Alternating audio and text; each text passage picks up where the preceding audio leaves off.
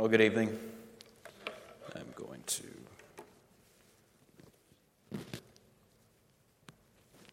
There we go. I think this is usually the part where the fill-in teacher says something along the lines of, well, you can tell that I'm not the usual teacher, but I'm filling in for him tonight. I think we're all probably smart enough to make that observation for ourselves. But I'm going to be filled in for David tonight, and I'm going to be taking a crack at the book of 1 Thessalonians. The section I was given to cover was chapter 5 and verse 12 to the end of the book being chapter 5 verses 12 through 28. I'm also going to forego the usual open-ended question about what it is that y'all have learned so far, what you know about this book so far. We'll just briefly work our way up to our text, and then we'll get right into it. Not going to take too much time on that because we have a lot to cover in just these 16 verses, and I'll just flash this up on the screen. And this is not something that I came up with. It's something I found online. I thought it was pretty good and pretty concise. So we'll just look at these 5 things real quick and then get into chapter 5. Of course, we know that whenever we open this book that we are looking at a very intimate and a very personal letter that Paul is writing here. I would say that this is probably the most personal piece of writing that we have from the Apostle Paul, perhaps outside of the book of Philemon. And the only reason that might be true is because the book of Philemon is literally a personal letter that Paul is writing to one other individual. I'm not sure that he ever knew that it would be preserved for all of us to read eventually. But 1 Thessalonians is very intimate. It's very personal. That's why we have in chapters 1 and 2 that the Thessalonians were a church who displayed faith, love, and hope in Christ. They were an example to all in Macedonia and Achaia.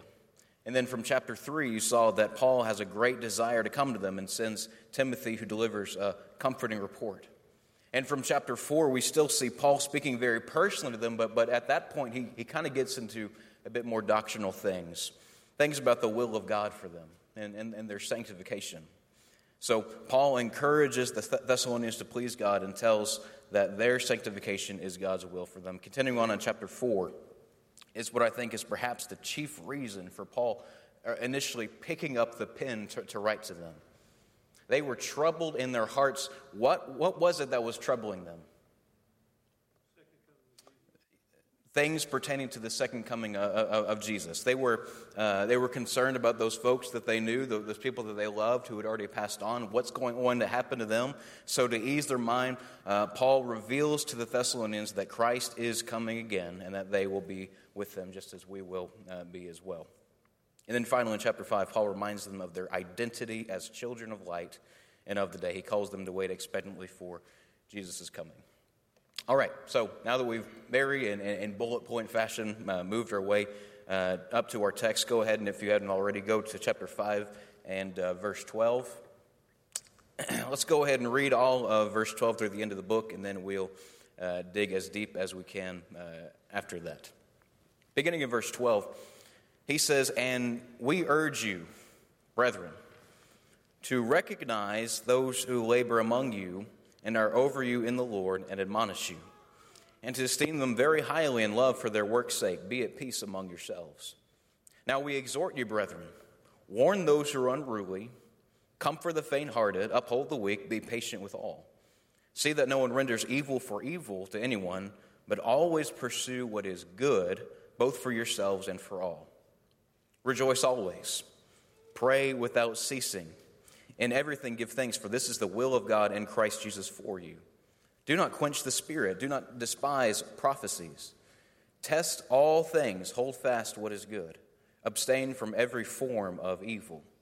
Now may the God of peace himself sanctify you completely, and may your whole spirit, soul, and body be preserved blameless at the coming of our Lord Jesus Christ. He who calls you is faithful, who also will do it. Brethren, pray for us. Greet all the brethren with a holy kiss. I charge you by the Lord that this epistle be read to all the holy brethren. The grace of our Lord Jesus Christ be with you. Amen. All right. Now, from those verses, from that initial reading, do we have any initial reactions? Is there anything that seems to jump off the page to you? Anything that sticks out to you in particular?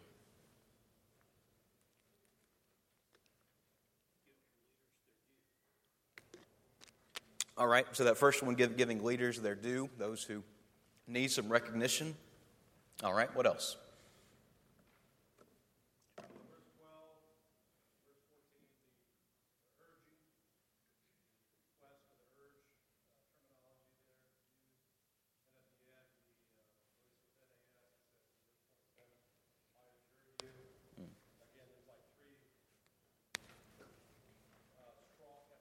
Yes. Yes. Verbs that I've heard described as petition verbs before. So I didn't notice, charge. Charge in New King James. That's a strong one as well in verse 27. So yeah, some very strong urging, exhorting that Paul is doing here. What about the, how do I put this? The way that he is just listing all these things out one by one. You'll notice all these various commands that Paul is laying out here. A lot of direct commands that he kind of just seems to kind of throw at us. So are these just random commands that he's just kind of throwing here at the end? I would say sort of. But I think he does tell us in this section what the goal of all these things are. Did anyone see what Paul might have been saying is the goal of doing all these things, if that makes sense? Yeah, sanctification. I thought the same thing. From verse 23, he says, Now may the God of peace himself sanctify you completely, and may your whole spirit, soul, and body be preserved blameless at the coming of our Lord Jesus Christ. So it might be that these are all steps that he is laying out specifically to accomplish our sanctification. Remember what he explicitly said was the will of God back in chapter 4 and verse 3. Anyone remember what he said there? What was the will of God? Be holy. Same thing. Your sanctification. Sanctification being the process of being made holy or separate. It's God making us different from the rest of the world.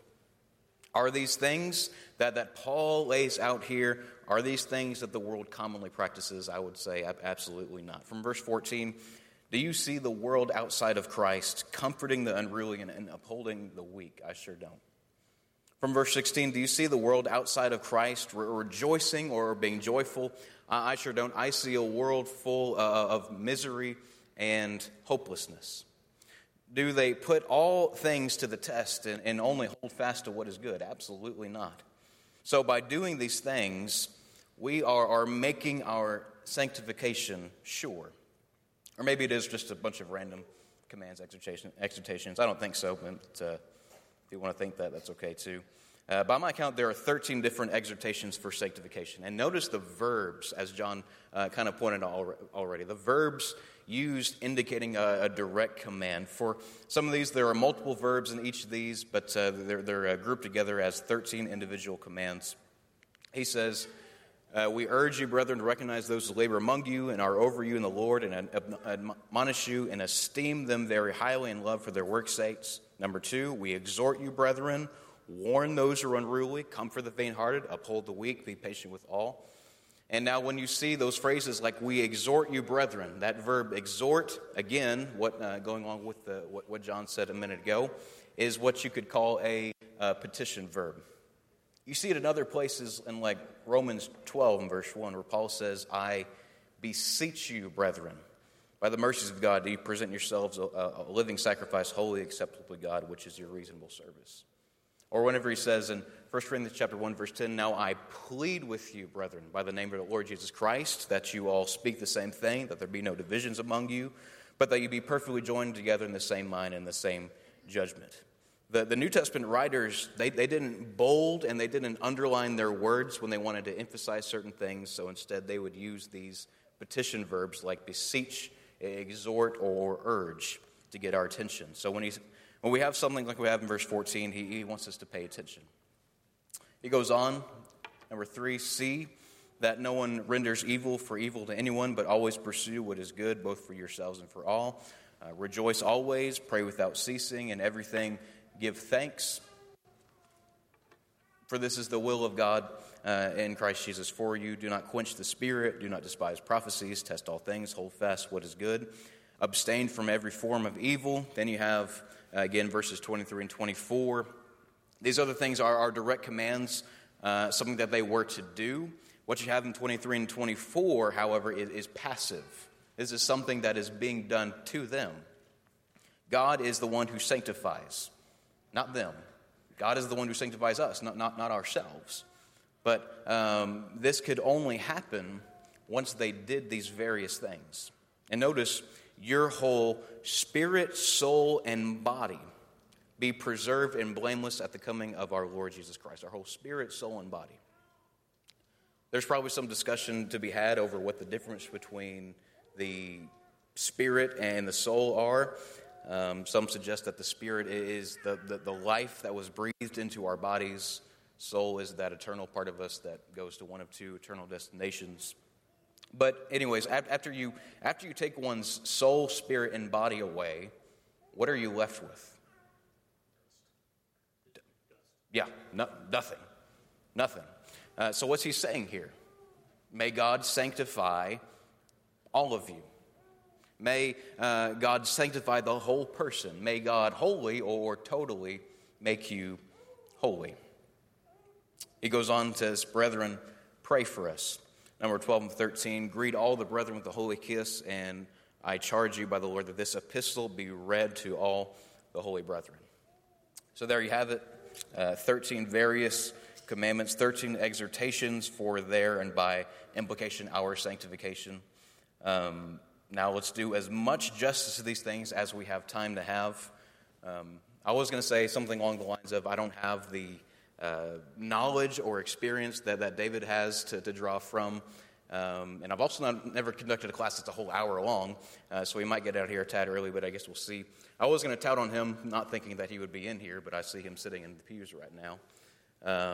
But even with the whole hour that we have, even if we had more time, we wouldn't be able to adequately cover everything in 5:12 through 28. And of course, feel free to jump in at any time that you'd like as well. All right, so going backwards, look again at verses 12 and 13. He again says, and we urge you, brethren, to recognize those who labor among you and are over you in the Lord and admonish you, and to esteem them very highly in love for their work's sake. Be at peace among yourselves. Now, I'll tell you, whenever I read these verses, what I immediately thought of was the fact that this is a congregation that is well aware of what these verses say. I think it does a good job of recognizing those who labor among us and esteem each other very highly in love. For instance, what was put on display this past Wednesday where our elders recognize Wayne and his work, and for Focal Point, all the work that he's done over the years. That is recognizing those who labor among us. But who is the other group that we ought to recognize? Paul says, recognize those who labor among you and are over you in the Lord. Who's that? Yeah, elders. So I would have to think he's talking about elders there. So we have elders who are willing to recognize those who need to be recognized, but we also have to do our part in esteeming them in their work as well.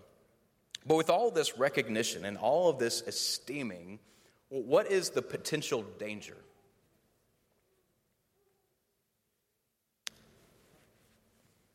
What was that? Distraction from Christ. Okay, putting too much emphasis on self and not on Christ. What would be another word for that?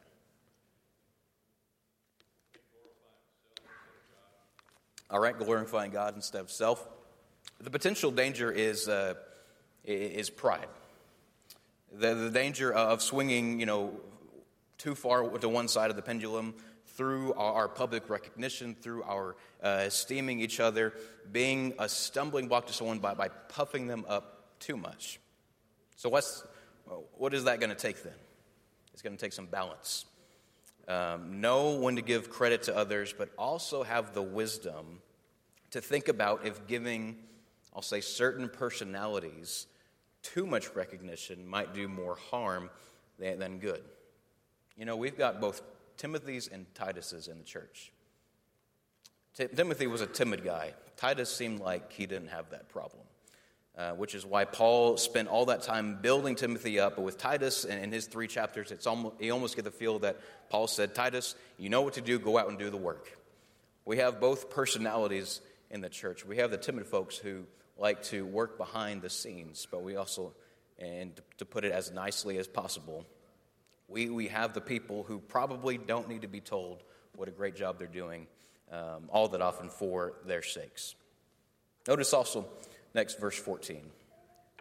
He says, "Now we exhort you, brethren, warn those who are unruly, comfort the faint-hearted, uphold the weak, be patient with all." So he tells them and us to do 4 different things. And for already having so much to cover in just these few verses, I'm not sure how much I appreciate him cramming 4 different thoughts into one verse. But we won't go into looking too closely at each of these things. But just notice these 4 and the difficulty levels of each of them. First, he says, warn those who are unruly or disorderly. Easy enough. I think we generally are okay with telling folks where everyone but ourselves is missing the mark. Next, he says, comfort the faint-hearted. Again, easy enough. Then he says, uphold the weak. This is consistent with other places in the writings of Paul, places like Romans 14, 1 Corinthians chapters 8 through 10, where he deals with things like Jewish Christians continuing to observe Jewish feasts and binding that on others, and also Gentile Christians struggling with their Jewish brethren eating meat offered to idols. And to the strong, he pretty much says, bear with the weak and their conscience. But the expectation for the weak was to not remain weak forever. So again, not the hardest thing to do to bear with those who are a bit weaker in the faith than us. Maybe for some it is, but at least it doesn't seem to be to me. So these first 3, I think, are generally pretty easy. It's just this last one that's the kicker. He says, be patient with all. Be patient with all. Anyone here ever run out of patience?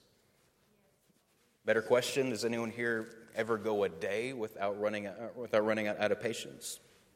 I would be willing to bet that most of us in here probably might be picturing a certain individual in our minds who we just have a tough time not running out of patience with.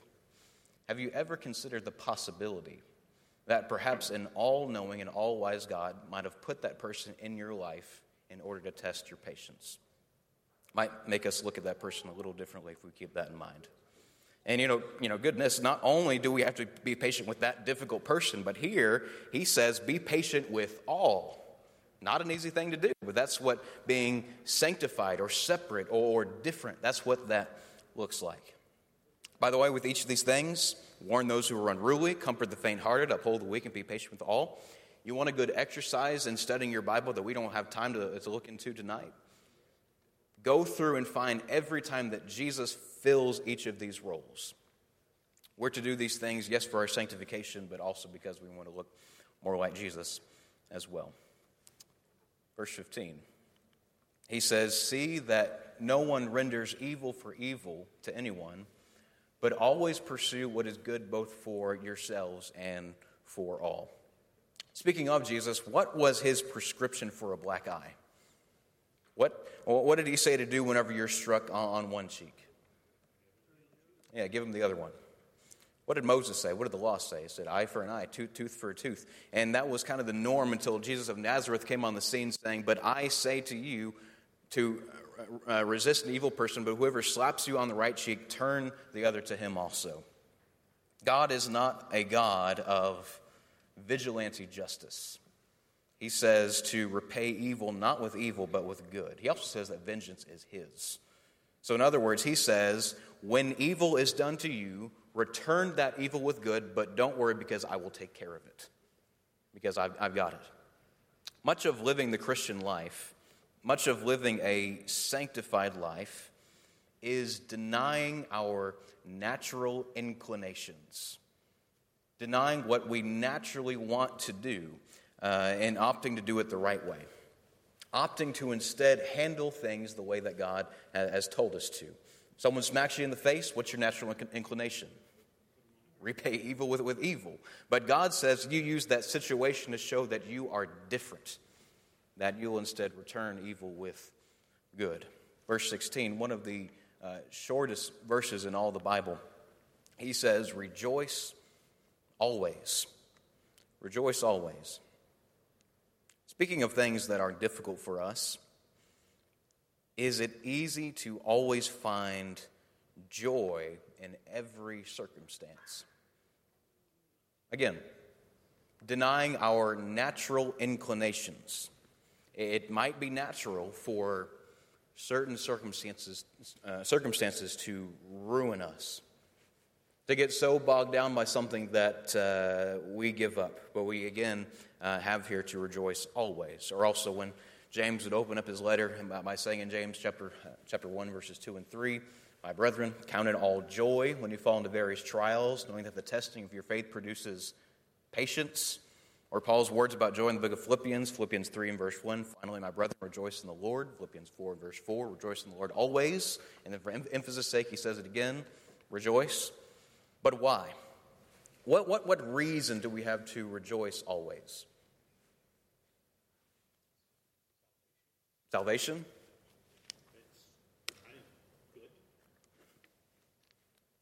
Salvation is good, yes. If you rejoice, if you are rejoicing, you have a good heart. And if your heart is good, then that's where God lives. Okay. So if you rejoice and find the good and are grateful, then you have your heart in the right place. And it doesn't matter what the situation is. Yep. Yeah, you're right. It doesn't matter what the situation is.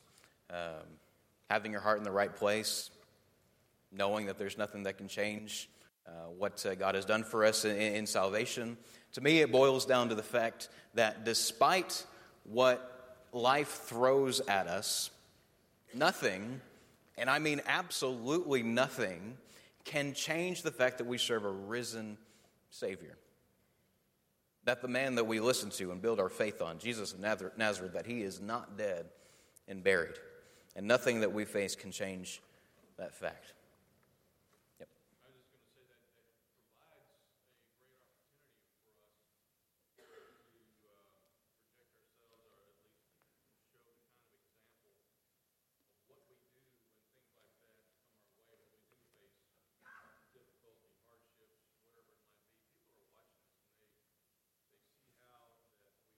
They see our mindset and the whole way that we deal with it. So it's an opportunity to be a great influence on those around.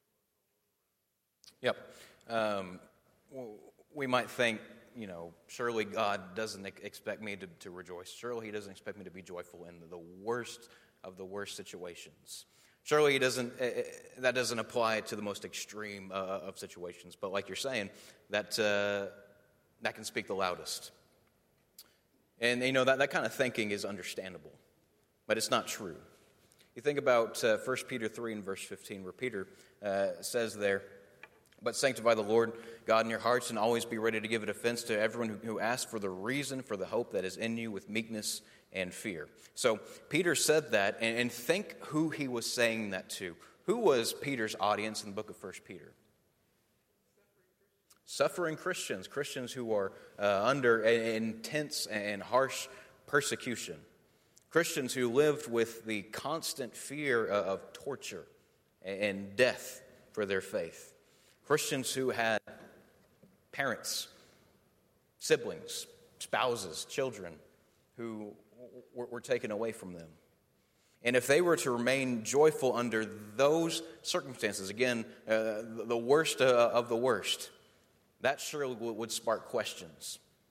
That surely would be a very powerful picture for anyone that could see us. That would spark questions like, why can you remain joyful in this circumstance? What drives you? What motivates you to get out of bed in the morning, knowing that this could be the last day that you're living before you face a pain and terrible death? So Peter says, be ready to give a defense for that hope that is within you. And that word hope, I believe, has a strong connection to the resurrection. To the resurrection of Jesus, giving us hope again because we serve a risen Savior. And the ultimate hope for us, our hope that we will too be raised from the dead as He was. So, yes, life can really throw some curveballs our way, that's for sure. And you can think back to the lowest of the low points in your life. We've all got them. and know that even at that time, that these words were just as true. Rejoice always. Because nothing can change the fact that our Lord was raised from the dead, and that as long as we're walking in the light as he is in the light, we have that same hope of being raised ourselves to dwell with God for in eternity. Now, to verse 17, where he says, pray without ceasing. Pray without ceasing. Now, in regards to prayer, and specifically what we heard, I hope you were here last Wednesday night. And I'll say that if you didn't come out of that lesson with a new perspective on prayer or a renewed appreciation for the power of prayer, I'm afraid to say you weren't listening or you weren't paying attention. That was some very powerful stuff. You had Father, Son, Spirit, all doing their different jobs. The Father inclining his ear, bowing down his ear to us, not only to hear us, but to listen to us.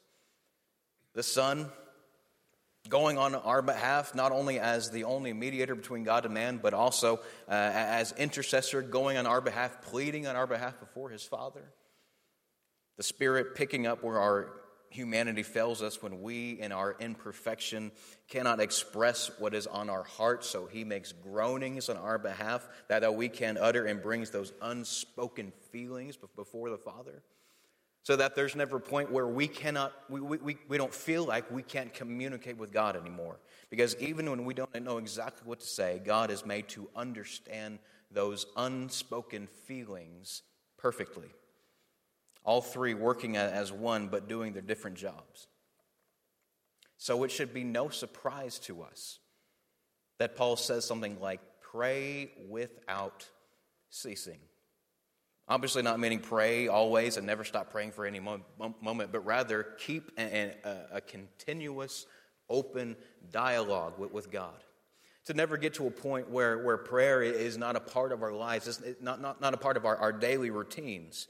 Because Scripture tells us that the power of prayer and the working that all three parts of the Godhead have in doing that. And so the question might be, what reason could you then have to neglect it? What good reason is there not to use this great gift? And there isn't a good reason to be found. Because even whenever you don't feel like talking to God, you know what you should probably do with that information? Tell him that. Tell him that. Tell him what you're really thinking, and as much as you can put into words, and if you can't, don't worry, he's got that too. Let him know what's on your mind as if he doesn't already know. I'm definitely not saying to be irreverent in prayer, definitely not saying that, but to go along with some of the things that Colton was saying this morning as well, don't get so caught up in using the correct terminologies and using all this flowery language that you forget that you're actually talking to someone who is real. Yes, speak to him as being our Heavenly Father because he is, but also don't forget that he is also the greatest friend that anyone could ever have.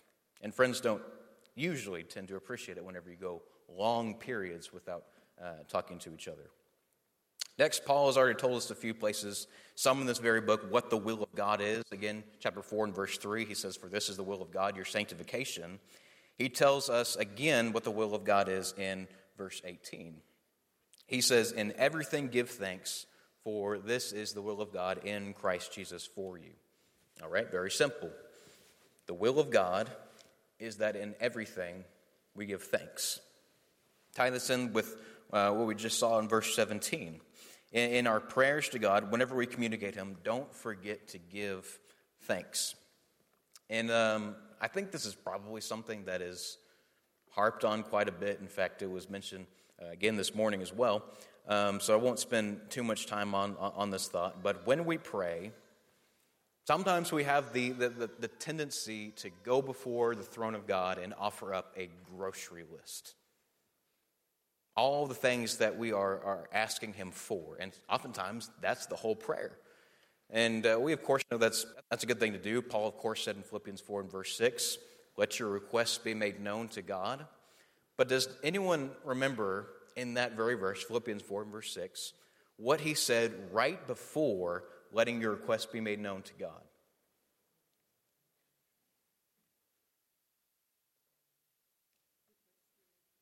Yes, be anxious for nothing, but in everything by prayer and supplication with thanksgiving.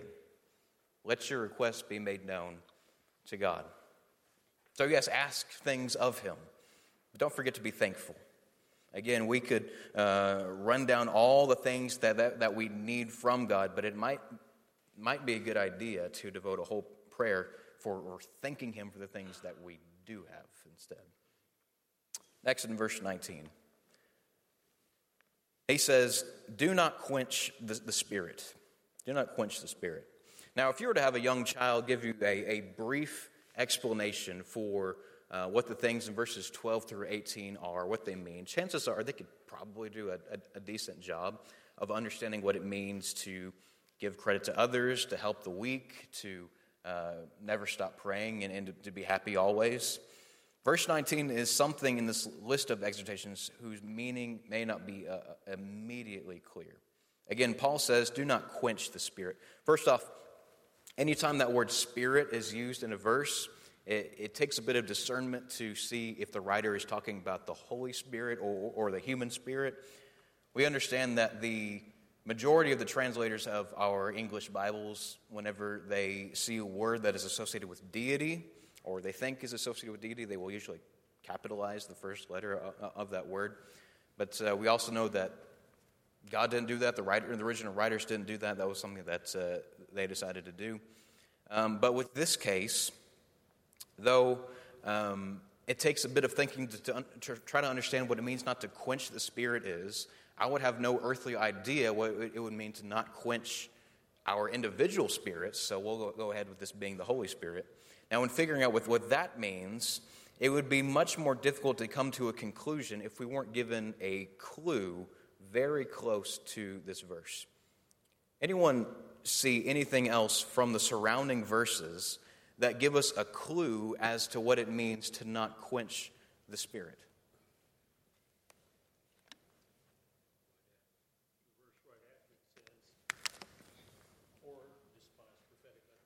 Yes, absolutely.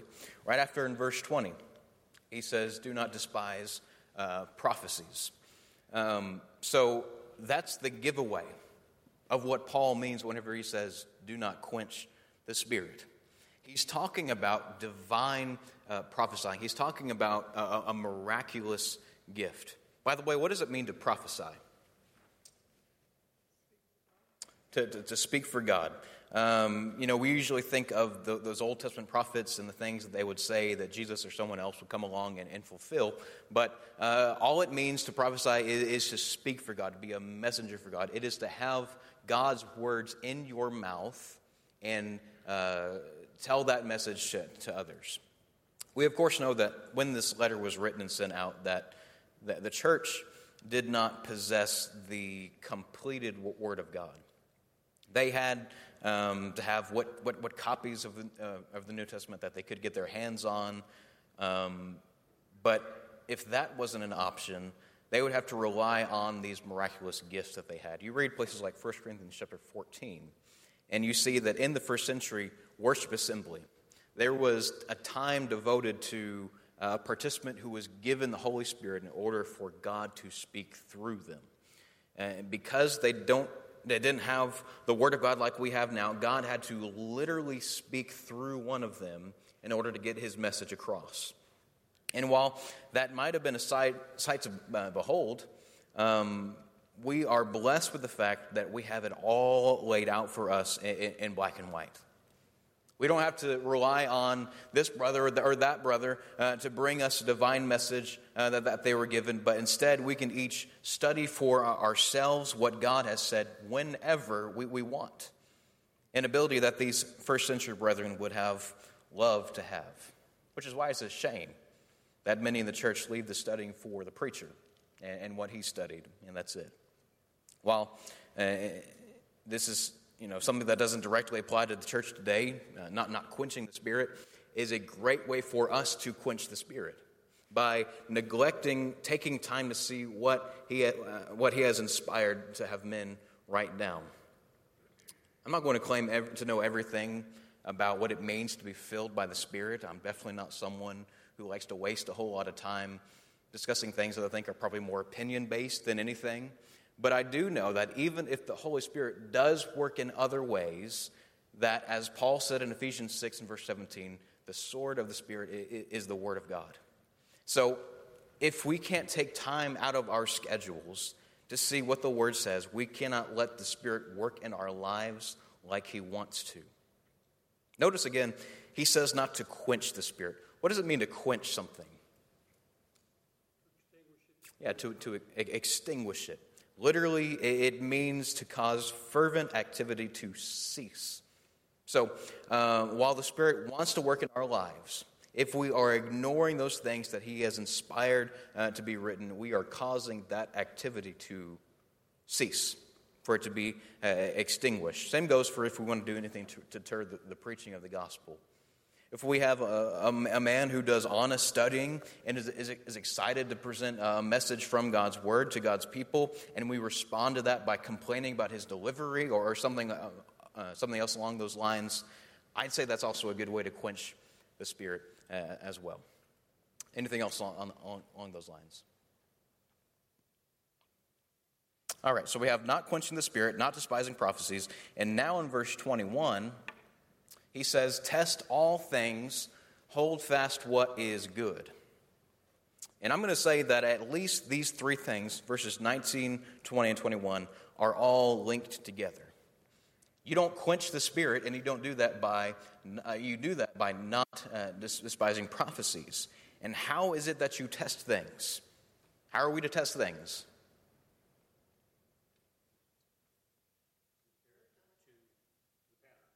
Compare it to the pattern. I think I heard the Word of God out there as well. Yeah, comparing it to what we know. You might have heard the word canon before, C-A-N-O-N. And you might say that all the books of the New Testament all fit in as being canon. But what that word means is a general law, rule, principle, or criterion by which something is judged. Also heard it described as being a measuring stick before. You might use a ruler or a measuring tape to judge, how long something is, if it's going to fit into what you need it to fit into. The same applies with testing all things. Putting things to the test has always been something that God has encouraged. You think about the end of Deuteronomy chapter 18, where God tells Israel how they ought to test folks who come along and claim to be prophesying in the name of the Lord. Anyone remember what the test was?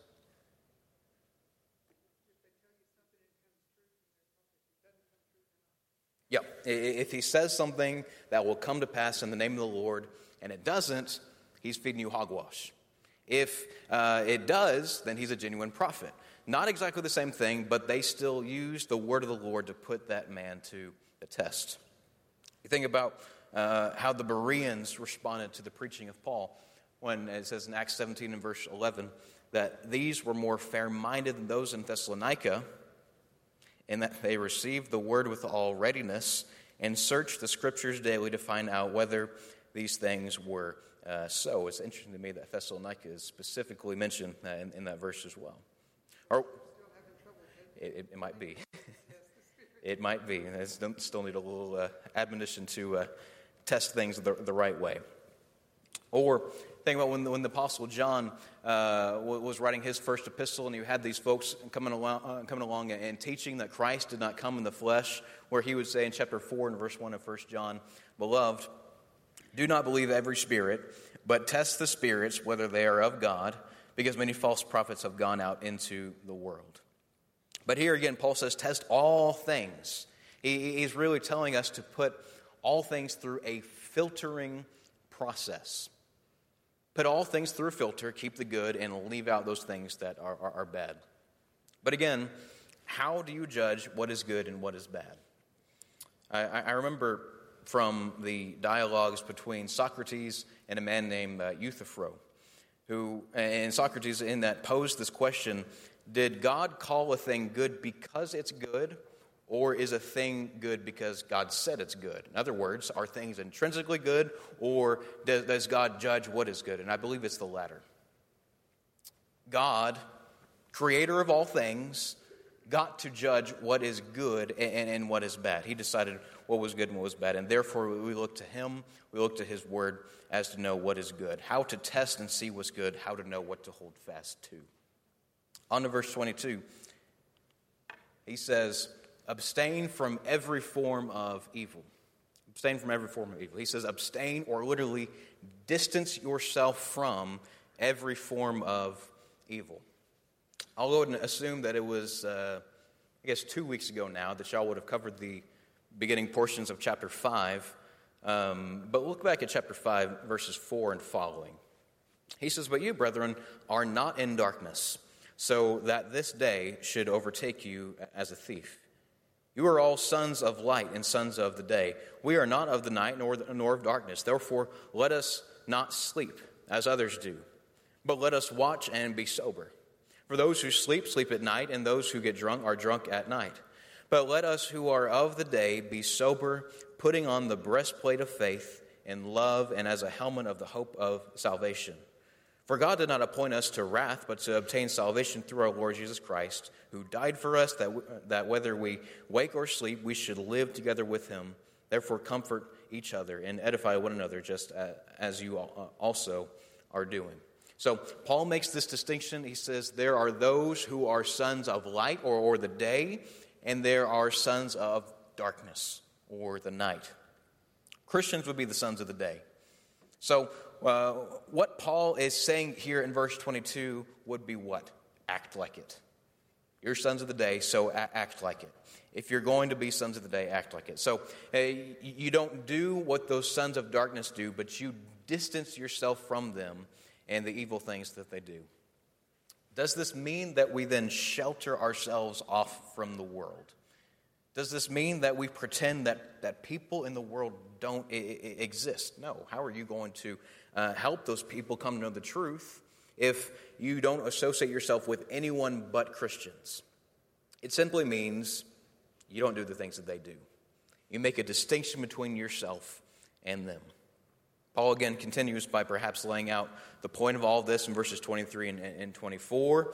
Sanctification, may the God of peace himself sanctify you completely. May your whole spirit, soul, body be preserved blameless at the coming of our Lord Jesus Christ. He who calls you is faithful, who also will do it. And then the first of these last three exhortations is verse 25. He says, brethren, pray for us. Brethren, pray for us. All right? We already saw prayer in verse 17. Here, Paul says, pray for us. Who would the us be? Might have to think back a little bit for this one, but... Say again? Paul and his companions. Yeah, Paul and his companions. Look back at chapter 1 and verse 1. It says, Paul, Timothy, and Silvanus, or Silas. I personally take a lot of enjoyment out of not overcomplicating things, so we'll go with that being who the we is. So some practical application. Don't forget to pray for your preachers. Simple as that. Verse 20. Or G. Daniel in India. Or G. Daniel in India. Yes. It's one of those things that we may not do enough of that. Yep. Praying specifically by name. Yep. Absolutely. We heard, like from last Wednesday night, that Jesus goes and specifically prays for his by name, goes to his Father and intercedes for them by name. Probably be a good idea for us to do the same thing as well. Verse 26, he says, greet all the brethren with a holy kiss. Here is a concept that might make us in the 21st century cringe just a little bit. It seemed to be a common form of greeting back in these times to do a little less handshaking and a little bit more kissing. Okay? Yeah, it seems strange to us. But you know what? If one of these Thessalonian brethren were with us here today, they would probably think that we're weird for not doing it. It's funny how culture works that way. If you want to take one thing away from this, I would say it's this. Be careful not to look through Scripture through 21st century American eyes. This wasn't written for us. This wasn't written for our culture. So let's not impose our standards of normal and abnormal on it. And then finally, he says in verse 27, I charge you by the Lord that this epistle be read to all the holy brethren. It's kind of funny to me that Paul had to explicitly tell them to have this epistle be read among the congregation. Some commentators have theorized that perhaps there was a split in the congregation, and some wouldn't want the other people in the other group to read the letter. At the end of the day, that's all baseless speculation. I'm sure they would have done it anyway, but he wanted to make sure that the message of this whole letter met the ears that he intended it to sort of tie up the sum of the book in this verse, Paul wanted to make sure that they knew how much he loved and appreciated them and their great faith, chapters 1 and 2. He wanted to make sure that they understood just how relieved he was whenever Timothy returned to him with his report in chapter 3. He wanted to make sure that they knew God's will for them, namely their sanctification, chapter 4, verses 1 through 11. He wanted to make sure that their minds were eased and that they knew that their fallen loved ones in Christ hadn't perished but were awaiting to be raised from the dead, chapter 4, verses 12 through 18. He wanted to make sure that they knew their status, that they were children of light or the day and not the children of darkness, chapter 5, verses 1 through 11. And he wanted to make sure that they knew that these various means of sanctification, what they are, the things that we have discussed this evening. All right, so that's the book of First Thessalonians. Now we probably moved through these things a little quickly. Probably could have taken our time a bit more through them. I've got 5:52 right here. Any other questions? Any other comments before we close out?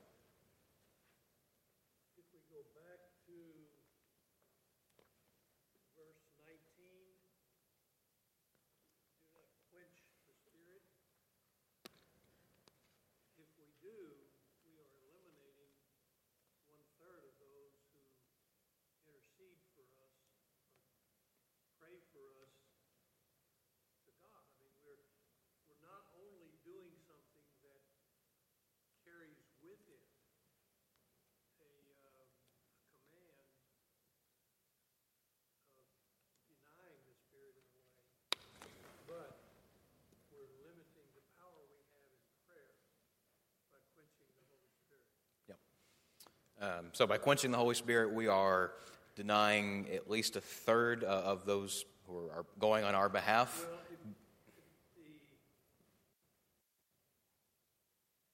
the follow-up lesson to Wednesday night was Thursday morning, and he added the work of angels in our prayer life. Yep.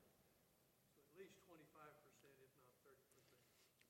With the nature of the Godhead as well, if you eliminate one, can you have the other two? Probably not. I wouldn't think so. There's a wider ramification to quenching the Spirit than just what it says here. Yeah. It gets much deeper than that. Absolutely. Yeah, absolutely. I thought verse 15 emphasizes do what's good for other people, for yourselves and for all. Mm-hmm. Don't just do what you think's good, but do what's good for others. So what we might want to do in the moment, and again, he says both for yourselves and for all, what we might want to do in the moment would end up to be something that would be bad for everyone. But instead, thinking about what we're doing and taking a step back and seeing what God wants us to do would be good for everyone. Absolutely. There's always a consequence. Consequences to our actions. Yep. All those exhortations that Ernie is referring to, if you're engaged and involved in actively doing those, it's a whole lot easier, as it says, I think in verse 13, to be at peace. Yep. Absolutely. Peace coming with doing these various exhortations. Yes, sir.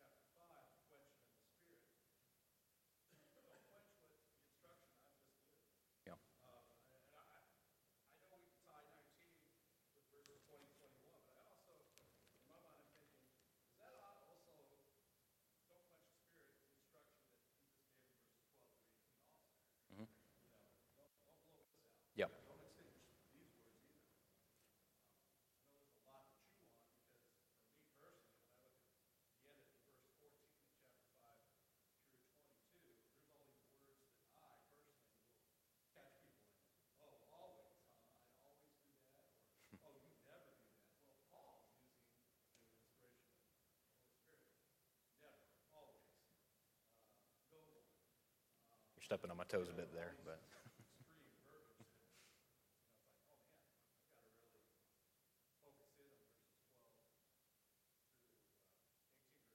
yeah, yeah. So maybe as well a reminder, kind of halfway through, of why it's important to be listening to these things, because he's not using himself as an authority, but God. Also reminds you kind of what Peter would say in Acts chapter 5 to Ananias and Sapphira, you haven't lied to men, but to God. This only means anything because he's inspired to write these things and to not quench the Spirit. Sir? My translation says, do not stifle inspiration. And that strikes me Interesting. the naughty child who is being told how to behave, and they don't like it, so they stop up their ears and start going, so they can't hear it, Yeah. because the Word of the Spirit is available to us complete. And sometimes, it's really not a hard ask, but sometimes some of it is just a little bit difficult or possibly inconvenient, and we might to find another way, which is wrong. But Yeah. we will, but we're being human. We have to take another way and put requirements on the shelf just for a moment so we can. Yep. Which at the end of the day comes down to an attitude problem of thinking that we know better. But yes. Like children. We can be that way sometimes. So not stifling inspiration. What translation is that? Revised English, Okay, interesting. Thank you very much. British, so Anything else this evening? I think a good example of the rejoice always is that the apostles, after they were arrested and put on trial and everything, went home rejoicing that they had been counted worthy to suffer Yes. and break that. Yep. You see joy in all sorts of situations where you wouldn't expect to find joy, like being counted worthy to suffer for the gospel's sake, singing in jailhouses, things like that. Absolutely, got some great examples of that elsewhere. an example in verse 26 of greeting the brethren and the traditions that may be different than what we're accustomed to. In Jamaica, when we're there, go to an evening assembly, gospel meeting, whatever campaign they call it. When you enter the building, when someone comes in and they greet you, they're going to most likely say good night. Now that's the arriving greeting. For us here, it's a departure greeting. Big difference. You have to understand what the local brethren are trying to say. So it fits right in. Yep. That's a real life today example of the different traditions. I'm sure if we had a chance to go to India, for instance, where Brother G. Daniel and his family worked, we would be amazed by the difference in the culture. Right. Different terminologies used. We need to be aware of those things. Yep. So not only not looking at Scripture through 21st century American eyes, but also not looking at the whole world through American eyes. Yes. Culture is funny that way. That's right. He's the Savior of the world. Anything else? Thank you. All right. Well, thank you so much for your time this evening. I assume that y'all will be picking up in 2 Thessalonians next week. All right. Thank you all.